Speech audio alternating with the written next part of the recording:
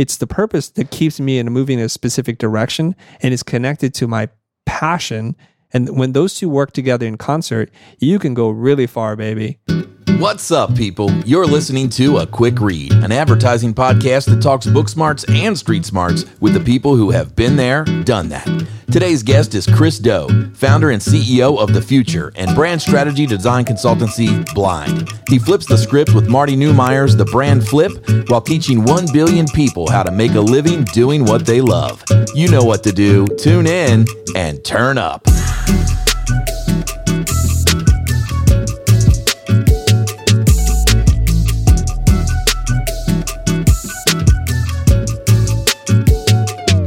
What's up, my man, Chris? How you doing? I'm doing great, Brandon. Good talking to you. Awesome, man. I'm so excited you're on the show. Obviously, you're out there. You're all over the internets, man. No matter where you look, you're out there. You got videos, tutorials, podcasts. You're trying to reach 1 billion people and change their lives, right? Is that the thing?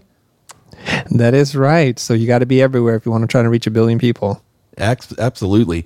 Well, I'm excited to have you on the show today, and you picked a really great book. So you went with The Brand Flip by Marty Neumeier. Why'd you pick that book for the show today?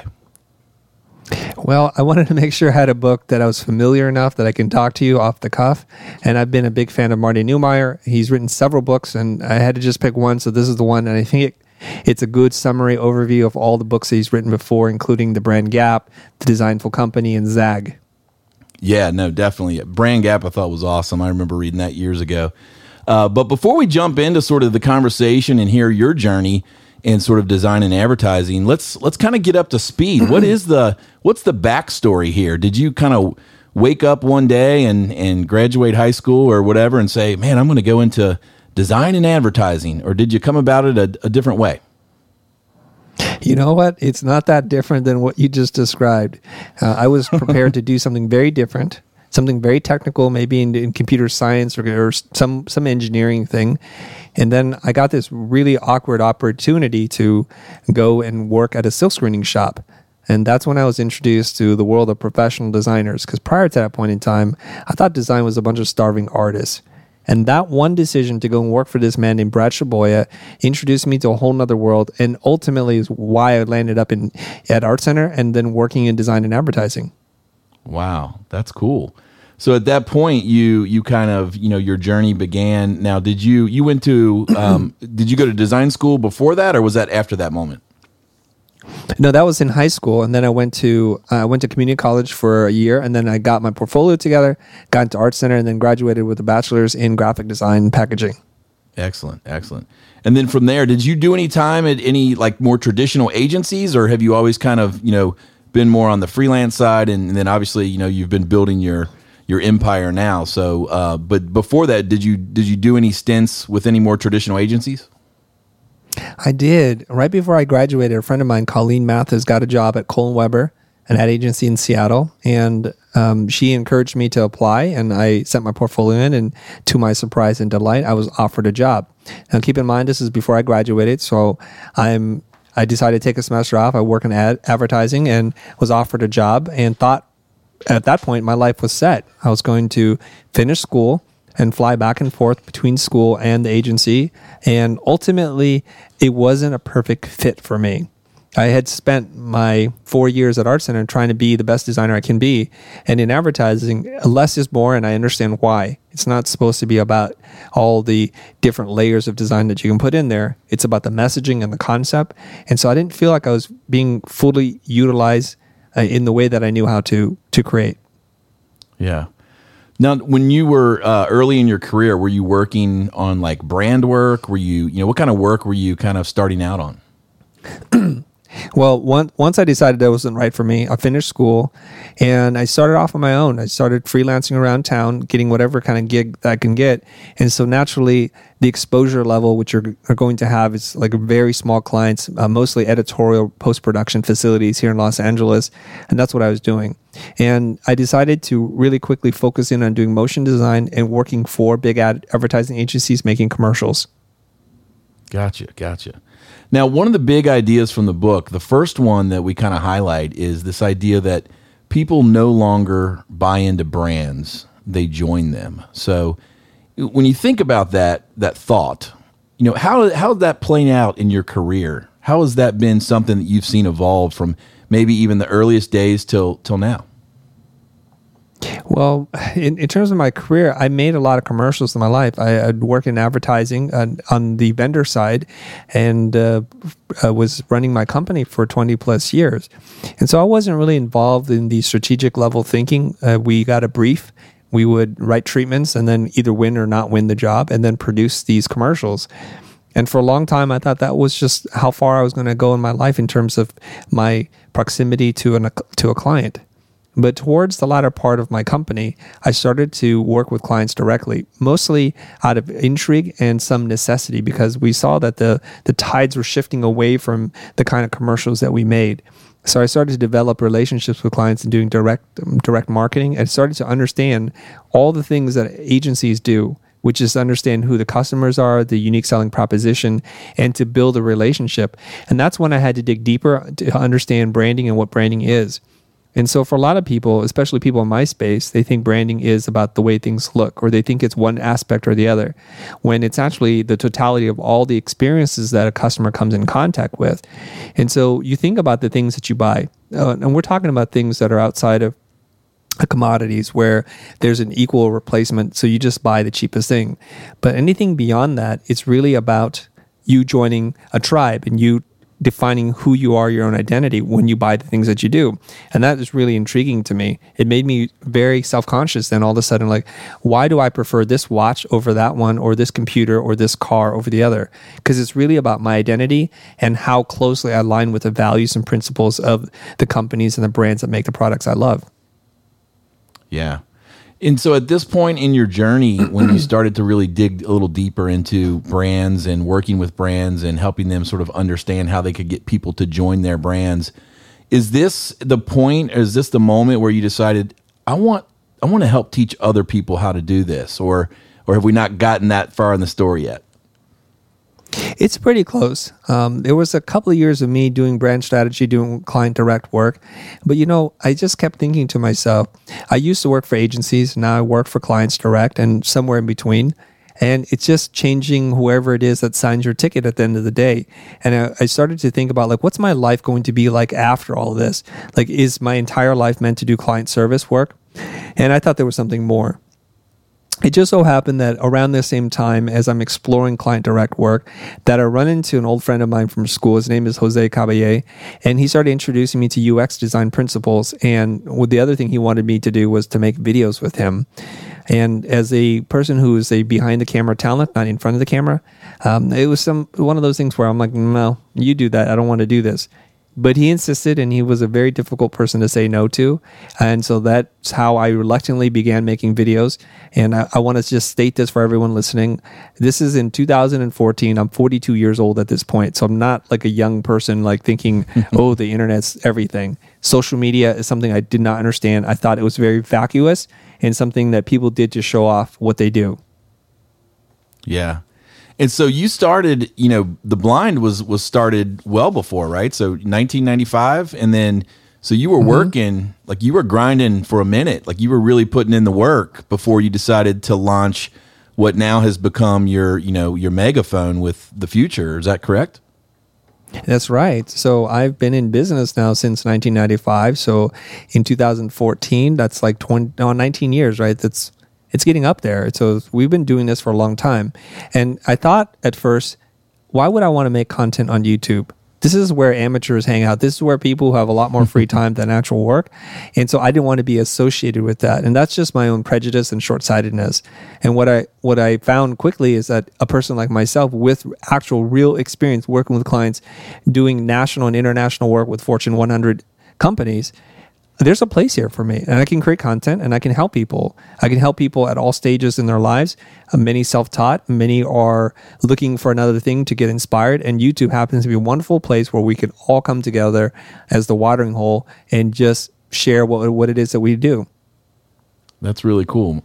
And that brings us to the second big idea in the book, this idea that people are not focused on products but meaning. If I buy this product, what does that make me? And it sounds like, we were having a little bit of that conversation of you discovering, okay, what does that mean if I'm on YouTube doing these videos? Do you think about yourself as a product? In a way you are. I mean, your face is everywhere. Everyone knows who you are. I know clearly all freelancers are, follow your content. You're really building this great brand that's super helpful for people to really monetize their brands and how to build their sort of careers. Do those questions come into play, for you where like, okay, what is my brand? What is the meaning? Like, and, do you think about that, in a different way since you kind of are the product? Yeah, absolutely. So for many, many, many years, what I did was I worked for other brands, other products, other companies, and did the best that I could to suppress my own biases. And I don't want to inject whatever it is that I'm doing into their brand because they have a right to do the things that feel right to them. And so it's never been a concern of mine. And in fact, I just hid behind the wall of the company as blind as a service provider. There were many of us. It wasn't just me. And I didn't want my voice to be more dominant than anyone else's voice. And so as such, it's like I just kind of did what everybody else did. I'm going to do the work. I'm going to show up. I'm going to do great customer service, and that's as much as I can do.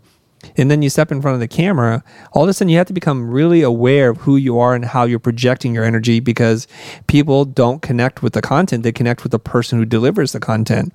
I'm a big believer in this. There aren't a whole lot of original ideas out there. They're just repackaged and recontextualized for the person and for the time and the audience.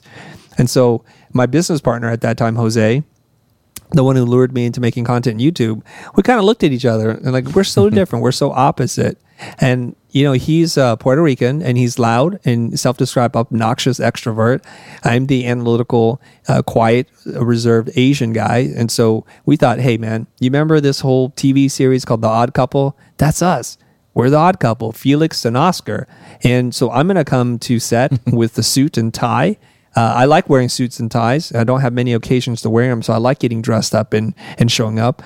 And I said, Jose, why don't you come in a tunic, like with beads from Venice and like be all hippie-ish and earthy? And he's like, perfect, that's who I am. Like Burning Man versus the suit.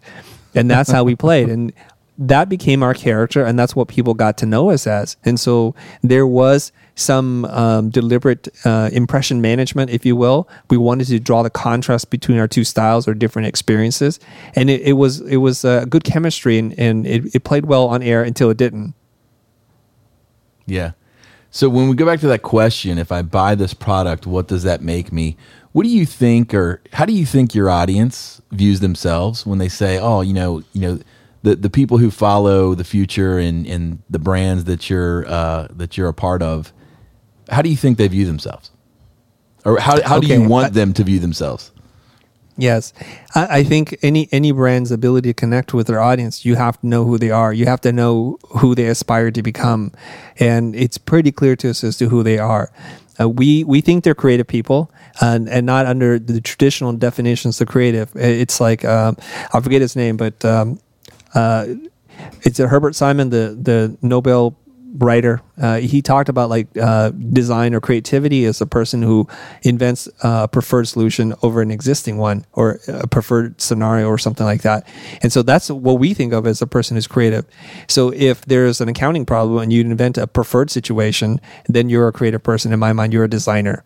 And so we have a broad blanket definition of who a creative person is, not traditional like I make art and do things with pixels or paint. But they've gone to school. Some of them have been kind of forgotten or disenfranchised by the schools that they went to. They didn't go to top tier schools, or something funny or funky happened. They're career switchers. They were a repressed creative person, pursued something else, didn't work out in their life, and had decided one day, I want to do this thing. And they stumble into some of our content. So that's really our audience. It's like the disenfranchised, the forgottens, but they work hard and they're honest and earnest people. And that's who we want to serve. They don't have access to the super expensive private art schools, nor are they that interested in them. We're there for them. We hope to be their champion. Yeah, that's such a cool point of view. And I think it ladders up to this big mission that you put out, this billion, well, I'm sure you're on your way to $1 billion, but this billion person education mission. When did you decide to declare that? Yeah, there's a story behind that because we had this management meeting and we're sitting in the conference room and we're still unsure of who we are. I'm still doing client service work as blind, and some of us are dabbling on the future, but not a lot of us. And all of a sudden, everybody's coming on board from the service side. So for the first time, we had no master to please. We had to set our own agenda, and we kind of had to figure out what was going on. So naturally, there was a lot of confusion, a little argument. And then they asked us, is this about making money or selling courses? Are we a workshop company? What are we? And he said, guys, step back a second here. Here's what I want us to think about. One of my guys, his name is Ben, has a little daughter, and she's like 2 years old at that time. I said, I'd like for her, when she's 17 or 18 and thinking about going to college, for her to be able to consider traditional art school, brick and mortar, or to consider the future. And there would be the same to her with a vastly different price tag. And when I said that, Ben, who was arguing with me, got really emotional. He's like, that's why we do what we do, Chris. It's not for us because it's too late for all of us. We can't change that. And it's too late for my children because they're too old at this point. We need time to build this thing up. And so that night I went home and I thought, that's a long story to tell. I need to figure out how to tell this story much faster. So I wrote a couple lines down. I sent it to Ben. He's like, dude, I love this. And initially I wrote, teach 1 billion people how to make money doing what they love. But to me, it's more than just the pursuit of money. So that's when I changed it to make a living doing what they love, because a living is what you define it to be. And it could be about money, or it could be a satisfaction, or just to know that you're making an impact in the world. However you want to do that, we want to make sure it's long-term sustainable for you and the people that are part of your responsibility. Wow. That's so awesome. And, I bet that feels good to think of it that way, right? Especially coming from an industry that sometimes feels, sort of like, sometimes empty, I think sometimes you're on set or you're designing something and you're like, is my entire life boiling down to this, milk carton? That sort of thing. So to think about, changing the future and people's livelihoods, that's got to be pretty rewarding. It is. And I have to say too, I just want to, for full disclosure for everybody listening, I've gotten to the point and achieved more than I thought I ever achieved, which also means I've made more money than I thought possible. And so I'm financially all right. And so when you get to that point in which you don't have to worry anymore about your physiological needs, food, shelter, and clothing, those kinds of things, what else are you going to do with your life? Like what do you want your life to count for? And that's really those kind of questions that I keep asking myself. And so I feel like this, and this is just me being an immigrant coming from Vietnam as a refugee here to this country and being able to achieve this. It's time for me to stop trying to get more. It's time for me to give more, to figure out, like, somebody else here, whether you're in this country, you're somewhere else, you're struggling to make things meet and you want to live this life and you don't want to be a disappointment to everybody that knows you and has trusted you. I want to be there for them. And I think it was Obama quoting someone else, but like when you achieve success, when you're at the top, it's your obligation to send the elevator back down. And that's what I need to do. I want to send it back down to try to help people. And that's the mission. Wow, man. I love that. Love hearing that. And I can feel that sort of, quote, gut feeling that you're talking about there. That's kind of the third idea in the book that we kind of pulled out, is this idea that a brand is a person's gut feeling about a product, service, or organization. You can't control it, but you can influence it. Branding's about managing impressions. So, when you think about your career, when you think about, whether it's, your all's media education company, or you think about the brands you've worked with, talk a little bit about how important that idea has been. This idea of how do you tell a client, how do you shape a client that the work needs to tap into that gut feeling? Talk a little bit about that. It is tough. It is really tough. So if we're working with an agency, we're never going to talk about that because it's not really our place to say. This is like the tail trying to wag the dog. The strategic directors, all the people on the account side have figured that out, know the brand inside and out. And me as a vendor, pretty late in the game here, I'm not going to go tell my clients, the agencies, to do that. But when I'm working with client direct, whether it be a mom and pop business or a multi-billion-dollar corporation, we're trying to help them find their soul. We got to go back in time and find out what the founders were thinking, what change they wanted to impact on the world, and see if we tap into that story. And if we can tell that story and be courageous enough to commit to it, and then I think we can stand for something and stand out. Unfortunately, a lot of people in corporations, they don't want to take a stand on anything. They don't want to say anything that potentially can alienate a single customer. And in doing so, I don't think they win the hearts and minds of anyone.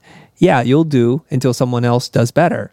And so it's a struggle. And luckily for us, we get to meet clients who are looking for that. We want a voice. We want to know who we are and what we stand for. And through the process of facilitation and sitting down and having strategic conversations, and we eventually come to a place where I think we found the soul, the DNA of what it is that you're doing. And we want to be able to help you tell that story to the world in a repeatable story format. Because that's how the stories spread. You got to make it simple. You got to make it easy for people to understand, and you have to make a difference. Yeah. Well, and I think that the other thing is to get clients to understand that gut feeling or that vibe you're trying to communicate through the work. You got to be able to talk about the work. You know, one of the things I love about a lot of your content that I consume, you know, even as a creative director at an agency, I love how you do the role plays and you break down and you really help creatives learn how to talk about the work. And if you're going to sell somebody a gut feeling, right, you got to be able to talk about it. And so talk a little bit about that. I think you guys do such a good job with that content. You know, for you, was that something that you've just crafted over time? Because, you know, I love, you know, seeing some of those role play videos of presenting the work and, you know, showing how, I think you did a video where you guys were connecting a brand to like an old shipyard and you were, you know, presenting the work as sort of a role play. Yeah. You were talking about the sailor and, you know, his beard and the things he wears and, you know, the colors and the etchings on the crates, you know, seaside crates, that sort of thing. I think that's really important. And I think there's a lot of really great designers out there who make amazing work, but really struggle to talk about it. So I'd love to hear you share with them some of those things you've learned. Like, how do you approach really presenting the work so that the end user feels that gut feeling? Thank you. Yes. So I think we're all natural story consumers. Some of us are natural storytellers. And I think back at the time in which I was much younger, probably like barely 12 years old or something. I remember going through my uncle's LP collection and I didn't know the bands that he was listening to, from Chicago to Kiss. This is not part of my era of music. And I'm just looking at the album art thinking, I wonder what the story is about these people. Like, who are these people with lightning bolts across their face? Or what does this chocolate bar have to do? Like, what is this? I don't even understand it. And so I made it a game. I would tell my cousins, hey, and I don't know why I was doing this, maybe trying to impress them. Like, you know, this band, this is what they're about. And I would tell this story. And I can see in their eyes, like, oh my gosh, this is really cool. So all of a sudden, this piece of art, which had no meaning to them, and I just BS my way through all this, I just made up stories. And all of us do this to some degree. Some of us tell little white lies. Some of us daydream and look at clouds and form stories. And we see this happening. It's a natural phenomenon. And then you forget about this. You go to school, you become an adult, and you forget that imagination is a vital part of your life and your happiness. So for me, it's about tapping into this. Now, having to present ideas to get clients to sign off on things to win pitches, you have to fill the imagination gap. And what I've learned is if you turn the right phrase, you reframe what they're looking at in ways that they cannot unsee what you told them. And it could be just the sound that birds make, the fluttering of their wings and how it connects to this thing, right? Or it could be like a really clever transition, like in your sequence when you're designing it. It goes from A, and then before you know it, through some sleight of hand misdirection, it becomes something different. In that moment, I think there's this pleasurable response. It's in the book, A Smile in the Mind. That's what's happening. You give them the puzzle, you solve it together, and it results in delight. We're in on the joke. And so when I'm presenting a logo or a mood board like the one that you're referencing, I have to be able to weave a story so it transcends just being pigment on a piece of paper, because that's what it is, objectively speaking. It's pigment on a piece of paper. And so I tell them, like, you know, for this particular brand, you're out by the sea, and I'm inspired by nautical themes, and we want to go away from the traditional things. But here's something. I've always been intrigued by the topography on sails. And, you know, you notice because those sails, the mast is very translucent. And so sometimes the topography, you see both sides, the front side and the back side. And as soon as I say that to the client, they're like, that's pretty genius.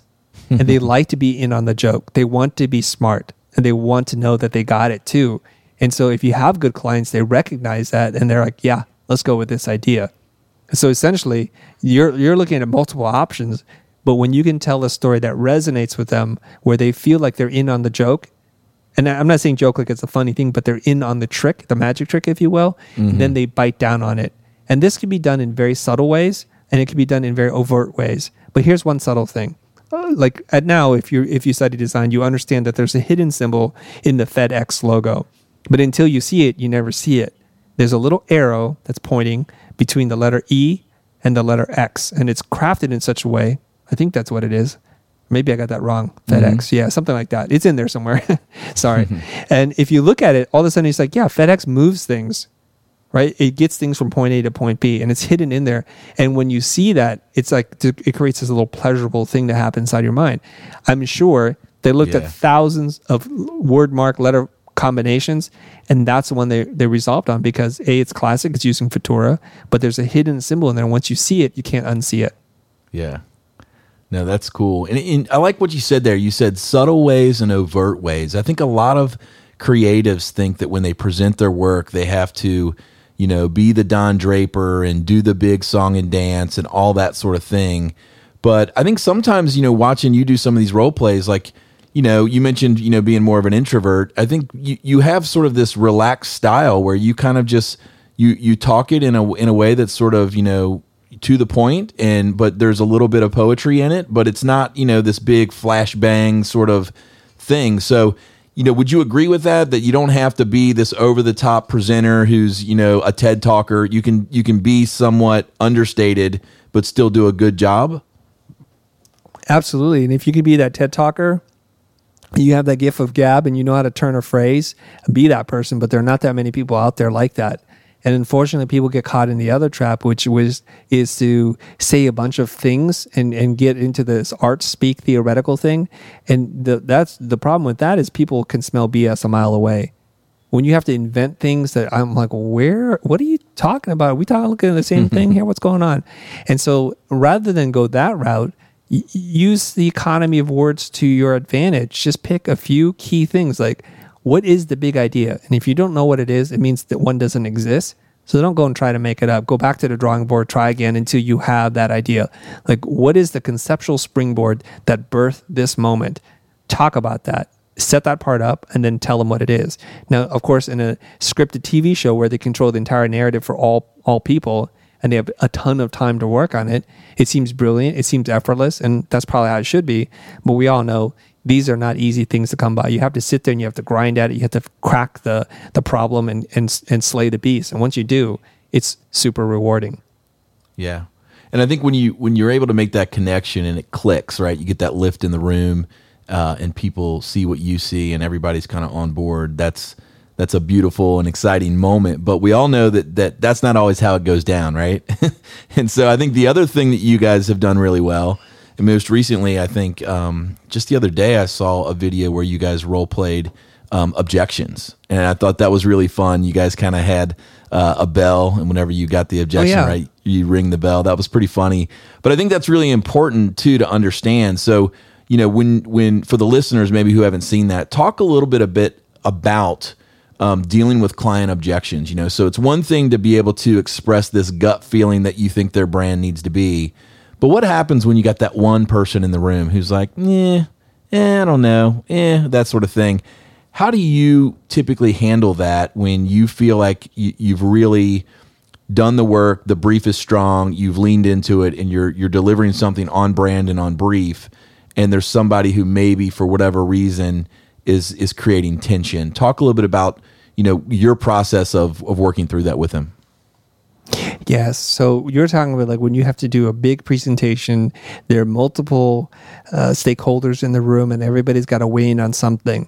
Inevitably, if the group is big enough, there's always one cynical person. We refer to them as the cynical skeptic. No matter what you do, they've seen it. It's not good enough. It's not tricky enough, whatever it is, because they pride themselves on their ability to just tear everything apart. I think sometimes in corporate culture, it's better for you to be the person who kills everything than the one person who says, you know what, let's champion that, because now you put your neck out on the chopping block if it doesn't work out. So in corporate culture, there always tends to be at least one person in the room. So typically what we do is, if we know we're going to present and it's a big room, what I do is I call them out before it even starts. I say, typically whenever I present, there's always one person who's super skeptical. I just describe exactly what I just said to you. What I'm asking for you while we present is just give us the benefit of the doubt for like 30 seconds. Just hang in there with us, go with the narrative flow. And if when we're done talking about this and you're still skeptical and you have new ideas you want to offer, I'm more than happy to tell you. Because if you kill it before it starts, what's the point? You've always just wasted a lot of time and money.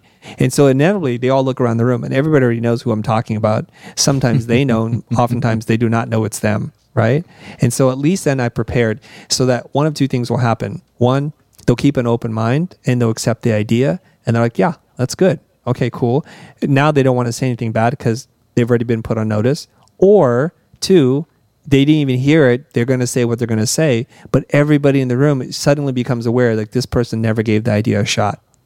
Now that's how I would set the stage, but now it's going to get into objection handling. So they're going to say something, and what you need to do is hopefully prepare beforehand to say, what are the three things that they're going to say to kill this thing, torpedo it, and how are we going to respond? And then you have a plan, and who's going to respond to that? And what's the one thing that we can't think of that they're going to say that's going to kill this whole thing? And we try to strategize around that. But once you're there and they bring up the objection, I think the best thing that you can do, and it's a thing that I teach in objection handling, is you embrace and then you pivot. You embrace and then you pivot. Okay, so first they need to be heard. So if you don't respond, if you don't acknowledge them, they're going to keep saying it louder and louder, and they're going to dig their heels in. And once they're in, because of the law of consistency, they cannot change their mind even when they know they're wrong.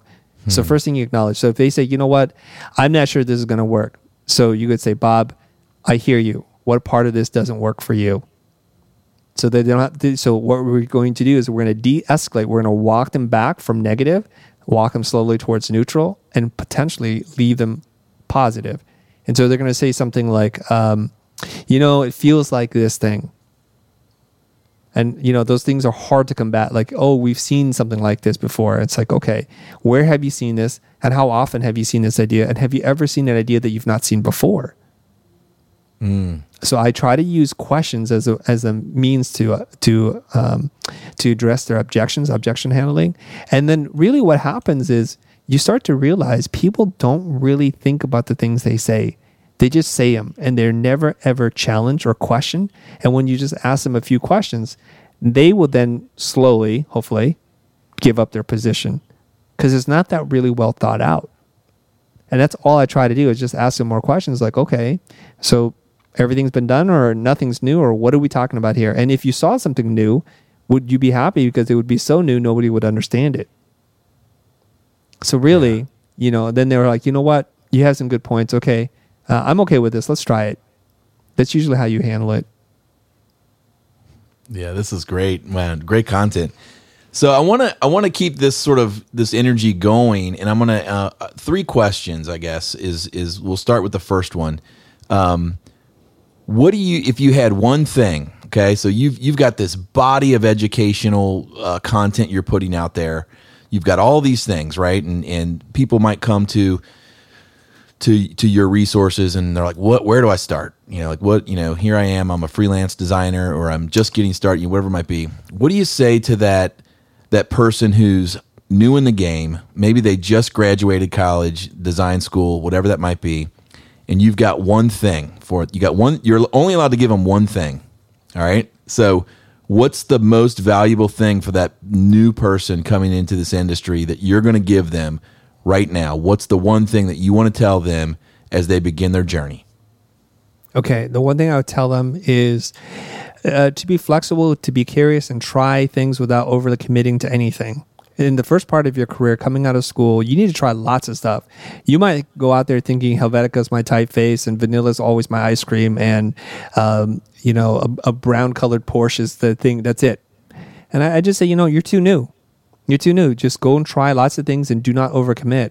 To realize that your time to sort it all out is long, but if you overcommit to one thing, you all of a sudden box yourself and paint yourself into the corner. So you might think, I like interactive design, I like video game design, or I might like advertising. I don't know. But right now you should try. I mean, I think it's pretty archaic of a concept these days to say, you know what, the first person you see on the street, you should marry them. And everybody would just laugh at you like, why would I do that? I'm like, okay, well, don't treat your career, your life, and everything that you do like that. Just because that's what you started with doesn't mean that's where you end. In fact, many people change their careers and pursue different things. The point of it all is to figure that out earlier than later, because time is not on your side. So what you want to do is you want to play, you want to explore, be curious, stay flexible until you start to get a feel and have a more informed point of view before you make that decision like, okay, it feels like I want to go all in on this. That's the first piece of advice I'd give them. Great. All right, that's good feedback. Now let's jump into the old cats, the guys who've been and girls who've been in this for a minute. Maybe they're ACD, maybe they're senior copywriter, maybe they're a copy director. Maybe they're at the top of their game. They're the executive creative director. What do you say to them? What's the thing they need to hear? You got one thing to give them. What do they need to hear? You've been in this game for a long time now. What do you say to them? Oddly enough, it's going to sound very similar to the first piece of advice. And as you're listening, you might find the nuance, or you might say, this guy's saying the same thing over and over. What I would say here is that there's an expression. It goes something like this. Change is inevitable. Progress is a choice. And that as you've grown deeper into your career, you've deformed many specific habits and ways of looking at the world. You fall back on the kinds of strategies that worked in the past, maybe same spaces of inspiration, and you start to dismiss all the new things that are coming up as, it's a fad. And, I think at one time somebody said, I forget who it was, but computers are a fad. Well, and then you move on. The internet is a fad. Social media is a fad. Well, it's not a fad. It's new. And in order for you to stay at least young at heart and young in mind is to be able to stay flexible. It's okay for you to say 80% of the world I know works this way, but keep it 20% open so that when you are open to new influences, new ideas, and new art, that way you stay fresh. Because the kids are going to always be chomping at your feet trying to offer you new things, and you might wind up as being a relic. You've become that thing that you hated when you started, that old guard, that the people who are married to tradition and dogma. You've become that person. Inadvertently, you woke up one day and you're that guy or you're that gal. So in this way, you should explore. You should always be thinking, well, if my industry is disrupted, what does that look like? And plan for that so that you're part of the change and not the person that gets replaced by the change. All right, that's good. That's good. There's two for two. So this next question is going to be maybe challenging. What do you say to yourself? You've had a successful career. You've worked for brands. You've launched your media company where you're helping people to educate people to get paid what they love to do for a living. But what about you? I mean, somebody who's giving so much of themselves to others, how do you stay fulfilled yourself? So I guess what's your feedback to yourself? The one thing that you're trying to listen to internally right now, what's that? I think it's, I'm going to cheat here a little bit. It's not exactly one thing, but I recently wrote a post on this. I want you to think of your life like a bicycle, and the bicycle works with two wheels. One wheel doesn't work so well. 3 wheels is a different thing. It needs 2 wheels, and it's usually driven when you're young through passion. So that's the back wheel, the thing that pedals and pushes you forward, the thing that literally drives you. And then the front wheel is what steers you. That's your purpose. And you need those two to work in concert. If purpose is turned to the side, you're going to be you're going to be running around in a circle because you don't know what it is that you want. So purpose guides while passion drives. And you need to have both of those in alignment. And to understand that you may not know what the purpose is until later in your life. Like for me, it's into my 40s. I'm starting to figure this thing out. Like, you know what? I'm done chasing the money. I'm done chasing the fame and the fortune, all those kinds of things. I got as much as I want. I'm good. What is the next thing? And so when you get to that point, you start to think about the impression that you want to leave on the planet before you expire. I think you get one shot at this life, make the most of it. So for me, it's the purpose that keeps me moving in a specific direction and is connected to my passion. And when those two work together in concert, you can go really far, baby. And you can outrun the best long distance runner. You could beat every single long distance runner because you're much more efficient and you're going to use your energy well. So Those two need to come together, purpose and passion. Think of it as a bicycle. Somebody wrote, this is psychology, spelled like cycle, C-Y-C-L-E. This is the psychology of success.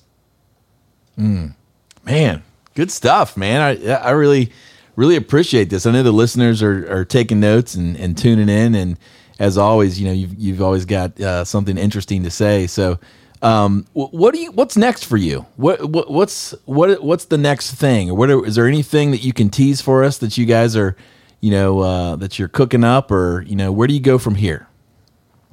Brandon, what is next? We have such a giant, huge mission, which is teach 1 billion people. I probably could live multiple lifetimes and still fall short of achieving that goal. So for me, it's always thinking about how do we challenge ourselves? How do we continue to grow?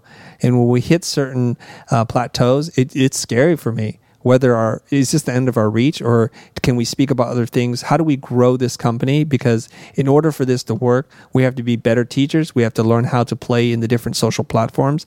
And they're constantly evolving, changing with the algorithm and people's taste and what they like to use. They're very fickle.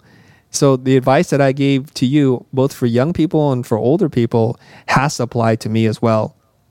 Right now, I still want to try lots of things.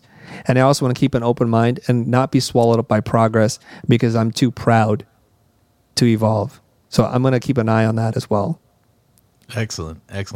Well, I'm sure there's a lot of people listening that want to be a part of your mission. So it could be brands, could be other creatives, could be other agencies. What's the best way for people to get in touch with you to be able to connect in like-minded ways? Yes, thank you very much for asking that question. We'd love your help. We'd love your help in any which way that you can tap into what it is that we're doing. The best place to go is to go to thefutur.com. The future spelled without an E. Somebody had asked me a while ago, why is the future not spelled with the E? Where did the E go? And I said, you know what? We dropped the ego. That's why there's no E. So it's Futur, thefutur.com. You can find me pretty much on every single social platform that exists, probably with the exception of TikTok. I still can't figure that one out yet, but I'm at the Chris Do. D-O is my last name. You can send me a DM, and I'd be more than happy to hear from you. Love to work with sponsors who want to be part of this dream of ours. Teachers love you. Students, all of you. Anybody that wants to help us with this big challenge of education in the 21st century, I would love your help. Thank you. Man, that's so great, and I appreciate you for coming on the show. And what a great conversation! And I wish you guys the best of luck with your big giant mission. And thanks so much for creating the content. I'm a follower as well, so I watch the videos and I steal some tips and tricks along the way. So thank you for that, man. I really appreciate you. Thank you, Brandon. It does sound like you have watched a few of our videos with those very specific references, and I'm impressed. Thank you very much. Yeah, man. All right. Well, I'm sure we'll collide or we'll touch base at some point on the internets or whatnot, and we'll keep in touch. But thanks again, and we really appreciate you so much. If you have appreciated this conversation today, as always, do the thing. Subscribe on iTunes, Spotify, all the stuff. Share with your friends and all that jazz. We're going to keep doing it every other week here at A Quick Read Podcast. See you in 2. Hey there. I hope you enjoyed the conversation. If you did, please subscribe on Spotify, iTunes, or wherever you listen to podcasts. Join the conversation on Instagram at A Quick Read Podcast. See you in 2. A Quick Read is a Leap Group podcast.